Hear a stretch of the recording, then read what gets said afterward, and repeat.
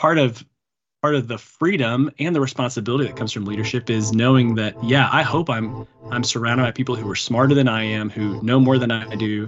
And my job is to help them be successful, not to do their jobs for them. And that means giving them real responsibility, letting them fail, letting them learn from that failure.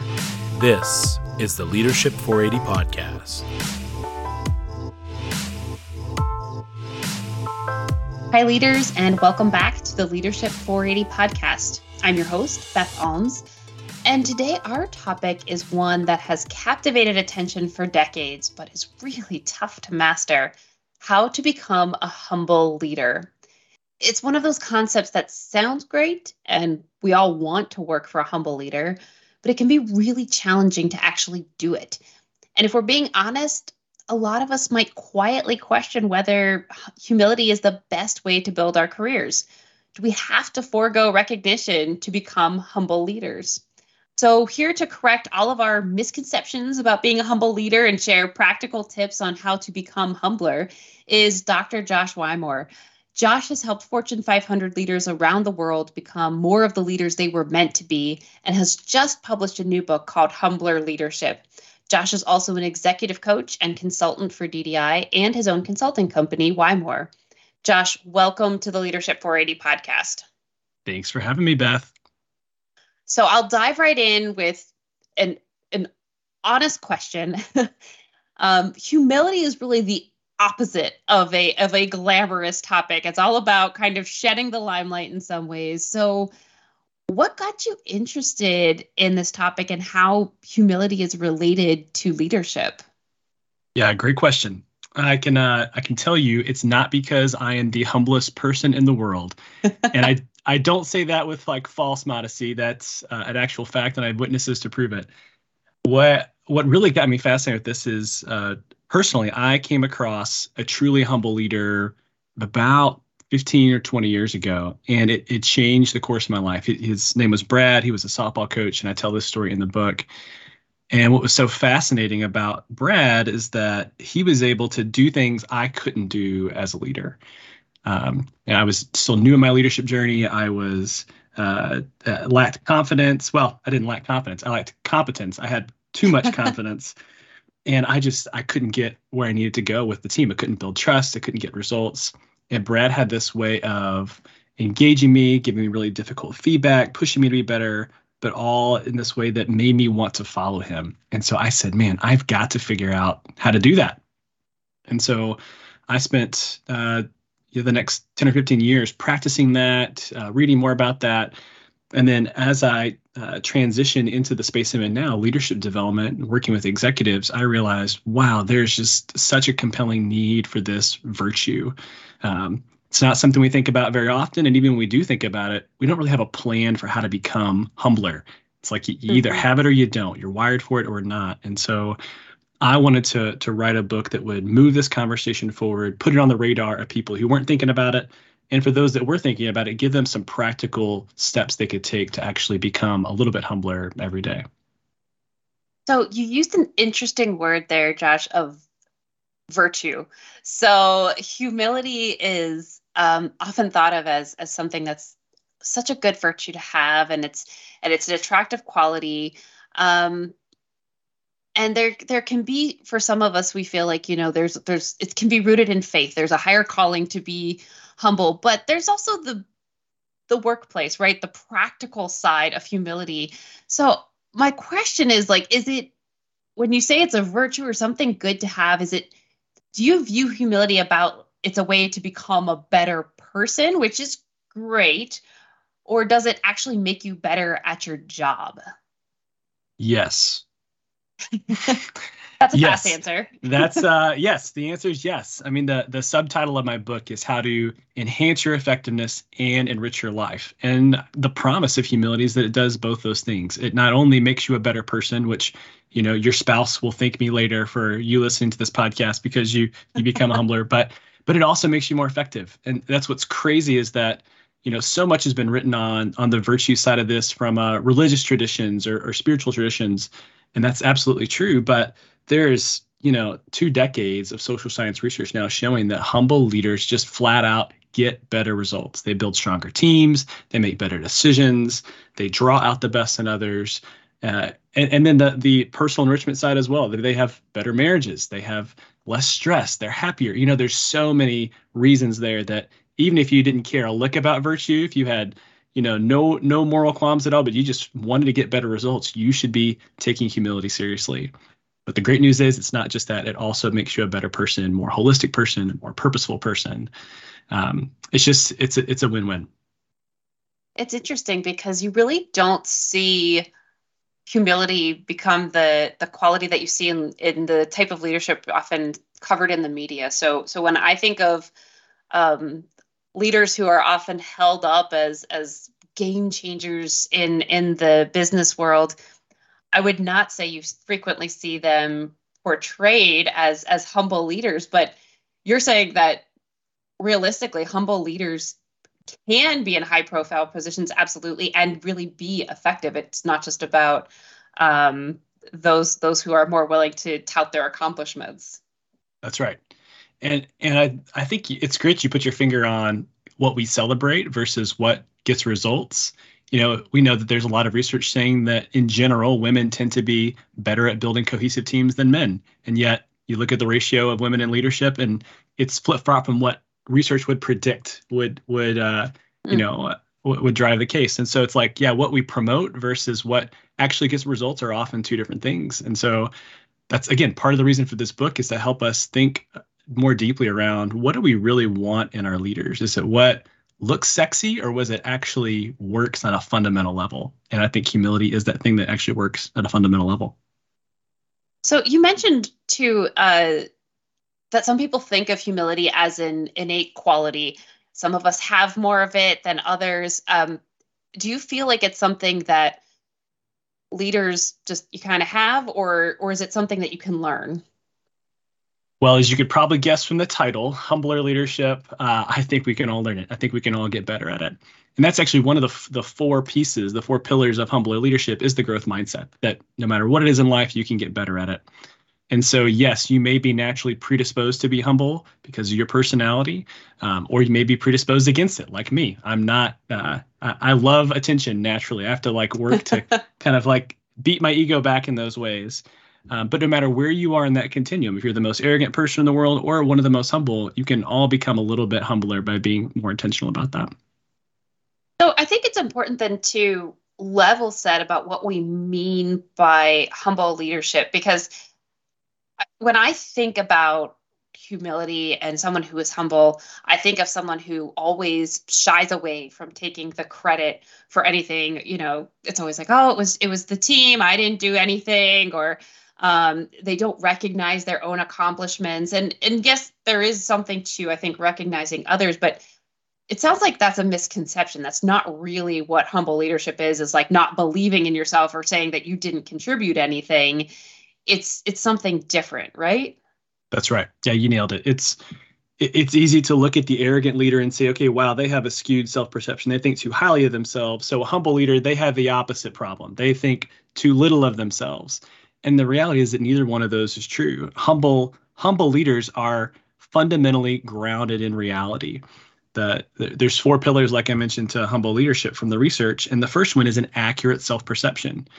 That means that I understand my weaknesses. Yes, I see where I blew it. I know where I'm limited, but I also understand my strengths so I can show up and deliver what I do better than anyone else. And yeah, like you said, it's easy to think, oh, I have no strengths, I have nothing to offer, but that's just not fundamentally true. And humble leaders live in reality. And it's actually because of that first piece that they're able to do the second, which is appreciating others' strengths and contributions. So because I know my limitations, I know, oh my gosh, I need Beth to do this podcasting thing because, man, that is not my cup of tea. Thank God we have Beth, right? And so now I can actually appreciate you, because if I think I can do it all, I'm not going to appreciate you. And then the third and fourth piece are a growth mindset, which I already mentioned. And then the last is the greater purpose. A greater purpose is something outside of myself that I really give myself to. It's not about me and my brand. It's more about my team, about moving the organization forward, about accomplishing our mission. And so when you think about this misconception of humble leaders that they are just wallflowers. They never say anything. They never talk about their team. Well, again, some people maybe are predisposed to that, but true humble leaders, because of their greater purpose, they are willing to step up and say, hey, you know what? My team needs a shout out because they're doing great work here, and I don't want this to get lost in the mix. My purpose here is to help my team advance. Or, I'd prefer not to raise my hand in an executive meeting. I'm the only woman here, or I'm the only minority here, but I know that if this perspective is missed, then our organization is going to suffer. And so I'm going to do the uncomfortable thing and step up and share my voice here. And it also means for that person who loves to talk, who's so loquacious, they say, you know what, I've got a million thoughts, but man, let me just step back and wait and let the other voices in the room raise to the surface. So whether it's elevating your voice or toning down your voice or whatever it is, it's that greater purpose drives so much of what you do as a humble leader. So one of the things I think is so complicated when we talk about being a humble leader is the innate sense of fairness we have of we want to be recognized appropriately for our accomplishments. And sometimes when you are a humble leader, I think people may worry that people aren't going to see the value that they contribute. So I'm thinking especially for maybe those who are new to stepping into leadership, whether as a first-time leader or you're new to a higher level leadership role, and humility might feel extra hard because you're working really hard to earn your place at the table and to get the respect for your team. And it might feel like at this point, then, humility is the last thing on your mind because all you're trying to do is prove your value for why you should be here. So for those who are maybe new to a role or are working to establish themselves, how can you both do that and be humble at the same time? It's scary that you might not get recognized. Yeah. So just so I understand your question there, your question is, if I'm new to a leadership role and I feel like I need to prove myself, how can I be humble and prove myself at the same time? Yeah, absolutely. Yeah. Well, I think like everything in life, there's always opportunity costs. And especially for the long-term plays, there's always short-term opportunity costs. And so, for instance, honesty. I think we'd all say honesty is an important value. We should all be honest. Well, does honesty ever not work out in your favor? Yeah, absolutely. Mm-hmm. If I'm willing to steal, then, hey, I can make more money right now than if I'm honest and I, pass this money on the way it needs to be passed on. And so, if you ask me, does honesty always pay off? It's well, what do you mean? Because in the long term, absolutely. In the short term, not always. The same goes for loving your kids. I love my kids and I want them to become independent adults. Does that mean that always benefits me in the short run? Man, I've eaten so many eggs that have eggshells in, they're crunchy eggs because I'm trying to teach my 4-year-old how to cook. Now, long term, I think that's the best approach, but is there a short-term trade-off? Absolutely. And so I'd say it's the same thing with humility. Humility, because of the benefits it provides, because of fundamentally who it makes you into as a human being, it is absolutely the right long-term play. And I would say every single time. Does that mean that sometimes I get ignored because I didn't toot my own horn? Yeah, it does sometimes. But does it mean that I think if I'm in a good organization, they're going to figure out, wow, this person just delivers again and again and again, and they do what's best for the organization, and still they drive results. How do they pull this off? And it's going to be, one of the reasons will be because of humility. I love that focus on humility in many ways being tied to the focus on results, and letting those speak versus feeling like you have to talk about your own value and things like that. And that's just really hard to do. I think your analogy almost of you might have a few failures too before you get to it being really good. You might have to eat a couple of eggshells, but I don't know, in 2 years, your kids might be making you the best eggs you've ever had. And you've just made your Sunday mornings great for the rest of your life. So. Right.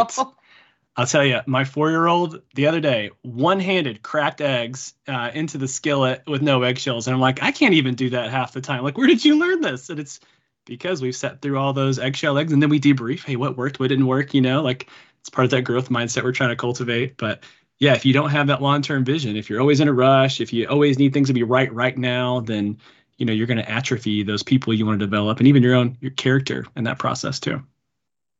So the other thing you mentioned briefly was about that sometimes this can feel more difficult for people who are from historically excluded groups. So you mentioned maybe you're the only woman in the room, or maybe you are in the minority from a race or ethnicity perspective, or even just you have a different maybe background or degree than other people in the room. And a lot of the advice I have heard for those who feel historically excluded is that they have to be their own advocates because no one is going to do it for them. You know, I've heard the adage from folks I've talked to of they feel like they have to try twice as hard to achieve half as much. So how can you use humility as a tool, even in those situations where you're feeling anxious about being the only or speaking up, rather than fear that humility is going to hold you back from people recognizing the real challenges at the table or what you have to offer? Yeah. I mean, that is a really tricky question. And if I had a magic, I'm here to make it challenging for you. Yeah, I love it. No, I mean, I think it's questions like this that keep us from practicing humility because it feels like it's just too messy, frankly. And to be honest, you know, if you are in a privileged group, humility, you do have, it feels like a little more room to be humble, right? Because if the CEO comes and wipes down tables for you, then it's like, oh, wow, look at the CEO. They're being so humble. But if it's just your boss or your peer, you almost kind of expect that. It doesn't have the same kind of effect. And so, yeah, the reality is humility does land differently for different people. So I don't think the solution is that you don't ever advocate for yourself, because there's times that just doesn't make sense. I think the big thing here is your motive, you know? And so again, if I'm advocating for myself because I want a promotion for myself, because I deserve the glory, you know, I think first of all, you'll make a poor decision because you're operating out of insecurity. But secondly, you're going to turn off the people that you need to influence. They're going to sense that coming through, and then they're going to find reasons to say no. But if they can tell that, man, I'm advocating for this, not because it's about me, but because, again, my team needs this, our organization needs this, our customers need this, then yeah, there may be some places where it benefits you as well. But you know that fundamentally my primary motivation is for a purpose way larger than myself. And so I think that gives you the leverage to do the right thing for the right reasons and get where you need to go. So a lot of it does sound really good too, of like, you know, I love the idea of staying close to your purpose, of having, being humble in the way that you lead. And it sounds really noble, but sometimes, you know, there's the human nature part of us that's going, you know, but listen, I work really, really hard and I do everything I can to bring my best to the table. So it's hard not to take the credit. So let's suppose like I'm not always getting recognized for work. What's in it for me when you become humbler? Like, what do you really get out of it as a person? Yeah, that's a great question. Well, fundamentally, regardless of your status at work, your results at work or whatever, I mean, you go home with yourself at the end of every day. Or I guess if you're working remotely, you stay home with yourself every day. And so I think fundamentally for me, I'm thinking, who are you becoming? You know, in the 480 minutes that you have every day, are you becoming more the kind of person that you were meant to be, the best version of yourself? And humility is undoubtedly the path to that. As you think about, you know, the deathbed thing, right? Looking back over your life, you know, do you wish that you would have swindled a few more people and made a little bit more money along the way, or, you know, become more the person you meant to be? So that's a real heady kind of altruistic character level that, frankly, most of us aren't thinking about day to day. So let me get a little more tangible. There's some really fascinating research by Neil Krauss and his colleagues from the University of Michigan that found that humble people are happier, that they are less depressed, they have less anxiety, they have greater life satisfaction because they've decoupled their performance and they need to prove themselves from their identity, in a sense. They know that they've been able to let go of the things that are outside their control and recognize, hey, universe is bigger than me, right? I've got a greater purpose here. I have limitations, and that's okay. I've accepted those things. And so just at that level, just, again, the kind of the contentedness with my legacy and the greater happiness, I think that should be enough motivation for most of us. But it doesn't stop there. Humble people have stronger relationships. And again, they drive stronger performance over the long haul. Their teams function more effectively. Humble CEOs produce better financial results for their team. And so if you're not seeing the results in the short term, yeah, there may be a short-term trade-off. But over the long haul, I think as you look back over your life, it's going to be hard to think, man, I really just should have been a little bit more self-centered and I would have ended up better. I don't think that's what you're going to say at the end of your career. I can see how it can really reduce your own stress, though, as you start to shift your thinking away from, I have to be everything and I have to be the best at everything, especially at work. And leaders in particular feel that way. And in some ways, it's, I think many view it as a service to others on their team of, if I'm the best at everything or if I can do everything for them, that's a service to my team. And it sounds like in many ways, it's a disservice both to yourself, because you can't be all those things, as well as your team, where you're not recognizing what they can contribute. That's right. Yeah. I used to say, when I was supervising student leaders early on in my career, that if you can't fail dramatically, you don't have real responsibility. And so, yeah, you may gotten promoted because you were the best at your job. You were the strongest individual contributor. And it's easy to think that the way to serve your team is to continue to do everyone's job better than they can do it themselves. Mm-hmm. But yeah, at the end of the day, if I come to work and I know that, if I just do this halfway, Beth's going to swoop in and save me at the end of the day, then why should I care? Why should I give my best? And so part of the freedom and the responsibility that comes from leadership is knowing that, yeah, I hope I'm surrounded by people who are smarter than I am, who know more than I do. And my job is to help them be successful, not to do their jobs for them. And that means giving them real responsibility, letting them fail, letting them learn from that failure. And that's challenging because oftentimes we move up because we're good at controlling things and driving results, but it's one of those what got you here won't get you there sorts of things. Yeah, you can be successful as an individual contributor by trying to control everything in your universe, but when you're leading teams or you're leading leaders who are leading other leaders, man, you got to find a way to lead humbly and lead through other people instead. And it's hard to let go of being that expert that you mentioned of, that's where you have added value to the workplace before of, I have a set of knowledge, and to flip that switch, especially when you're in a new situation and you're already feeling a little self-conscious. So many of us go in the opposite direction of we want to feel, we try to compensate for what we don't know and pretend we do know. Instead, it's really hard to go the other direction and say, you're right, I'm new to this and I have no idea. That's right. And it's amazing. I think we fear so much saying like, I don't know, or I can't do this, because it's like everyone's going to just like turn and look at us and they won't respect us all of a sudden. But the truth is that almost everybody in the room knows that about you already, and they're just waiting for you to admit that. And so, and as a result, if you're not being honest with them about that, they're going to say, well, what else is that person not being honest with me about? Right? It underwords the trust. But to say, you know what, I don't know the answer to this. Let's figure out a plan to get there. I'll commit to resolving this. And maybe I delegate this, maybe I go learn something, whatever. But to say, yes, let's acknowledge the problem. Let's make a plan to go forward. What a credibility builder, rather than just pretending that there's no elephant standing in the corner of our room. Oh, that's such a good point, Josh, of you think you're covering it up, but everyone in the room knows, and it can end up being such a, if you're pretending when you don't. I think I've just been working with our team on one of our latest leadership studies, and we saw that leaders who were willing to admit their shortcomings had, like, their teams were 7.5 times more likely to trust them. And that's so counterintuitive to say, like, oh, I'm not sure. I don't know the answer. I'm really bad at that, or I'm not as skilled in that area. That seems like you shouldn't trust me because I do not have it all together. But in fact, we see the opposite effect very strongly revealing itself, that your team says, okay, I trust you because you're going to tell me when you don't know, and we can figure it out together. That's right. And I think actually Brene Brown's research says the same thing, that the number one trust building thing you can do with your boss is to ask for help. And again, sounds counterintuitive, right? The reason you hired me is to do this job, but I'm asking you for help. But if I'm a boss, that tells me one of two things. It tells me, one, this person actually knows their limits because they know that they've gotten out over their skis and they need some help. And so I know that I can give them some more leash because they'll tell me if they need help. And the second thing is it helps me step in and help them be successful and move them forward. And so they're going to get better results because of that. And so again, I want to give them more because I'll say, hey, I can trust you. I know you'll let me know when you need help.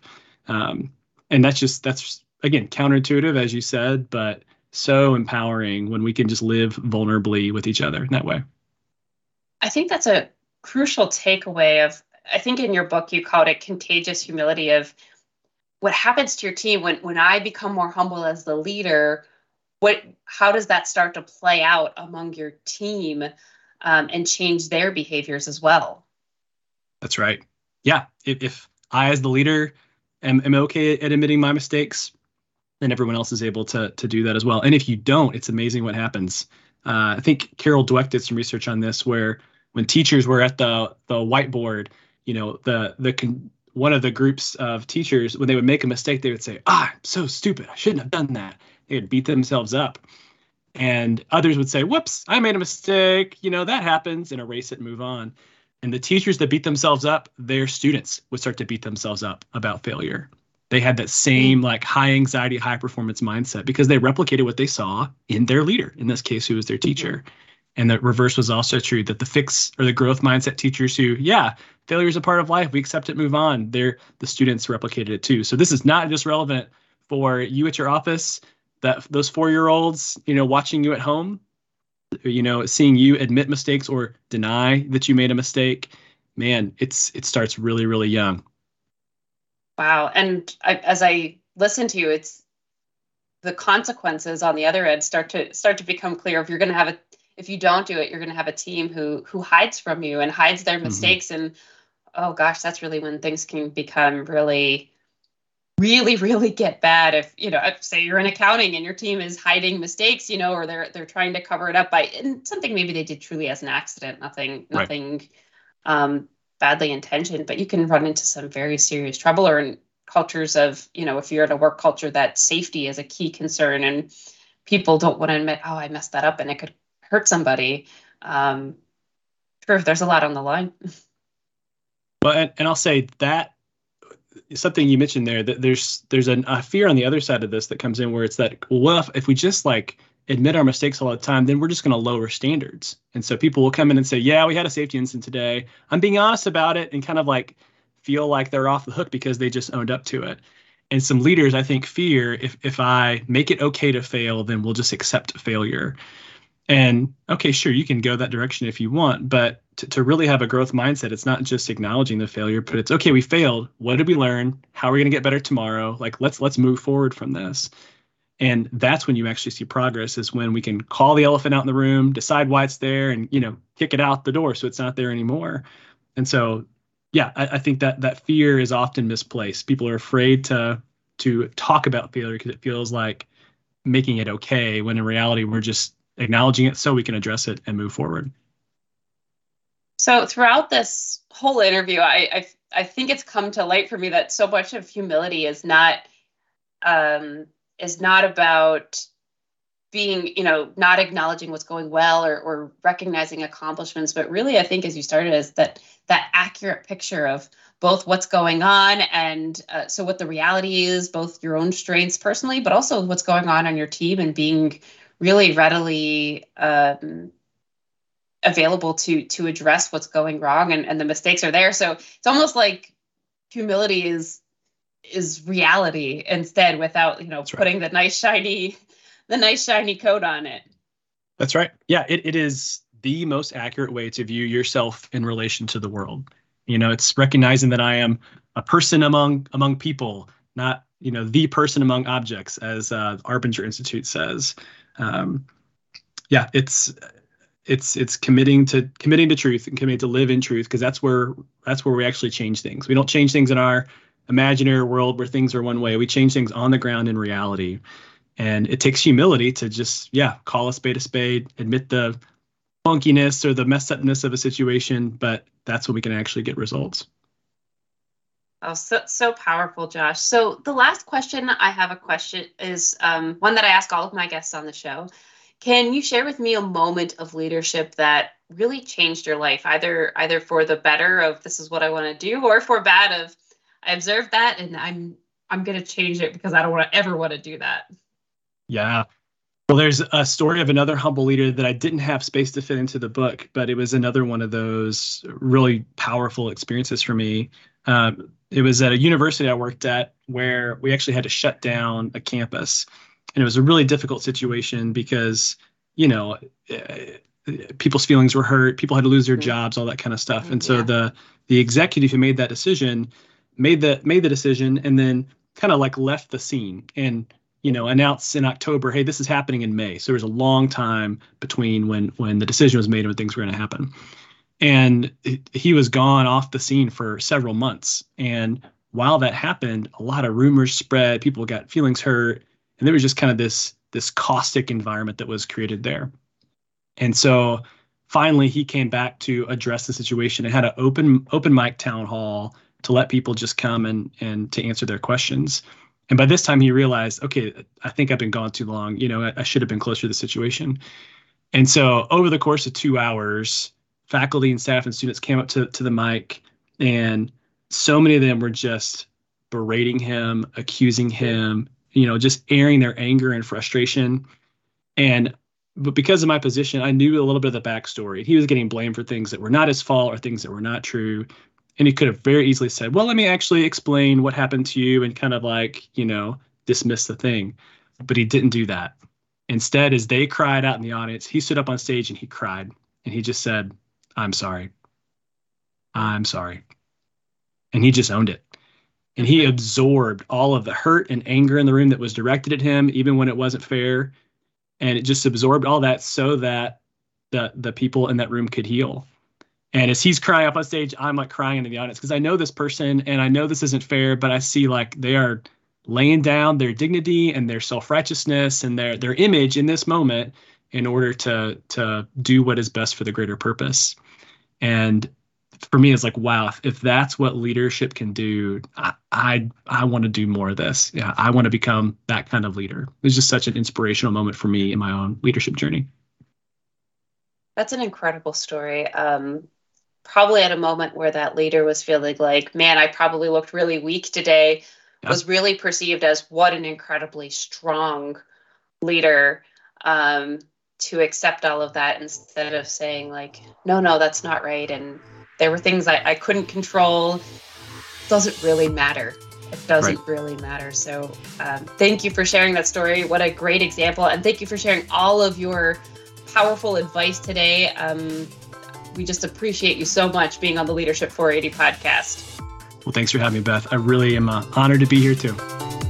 And thank you to all of our listeners who took part of their 480 minutes to be with us today. And remember to make every moment of leadership count.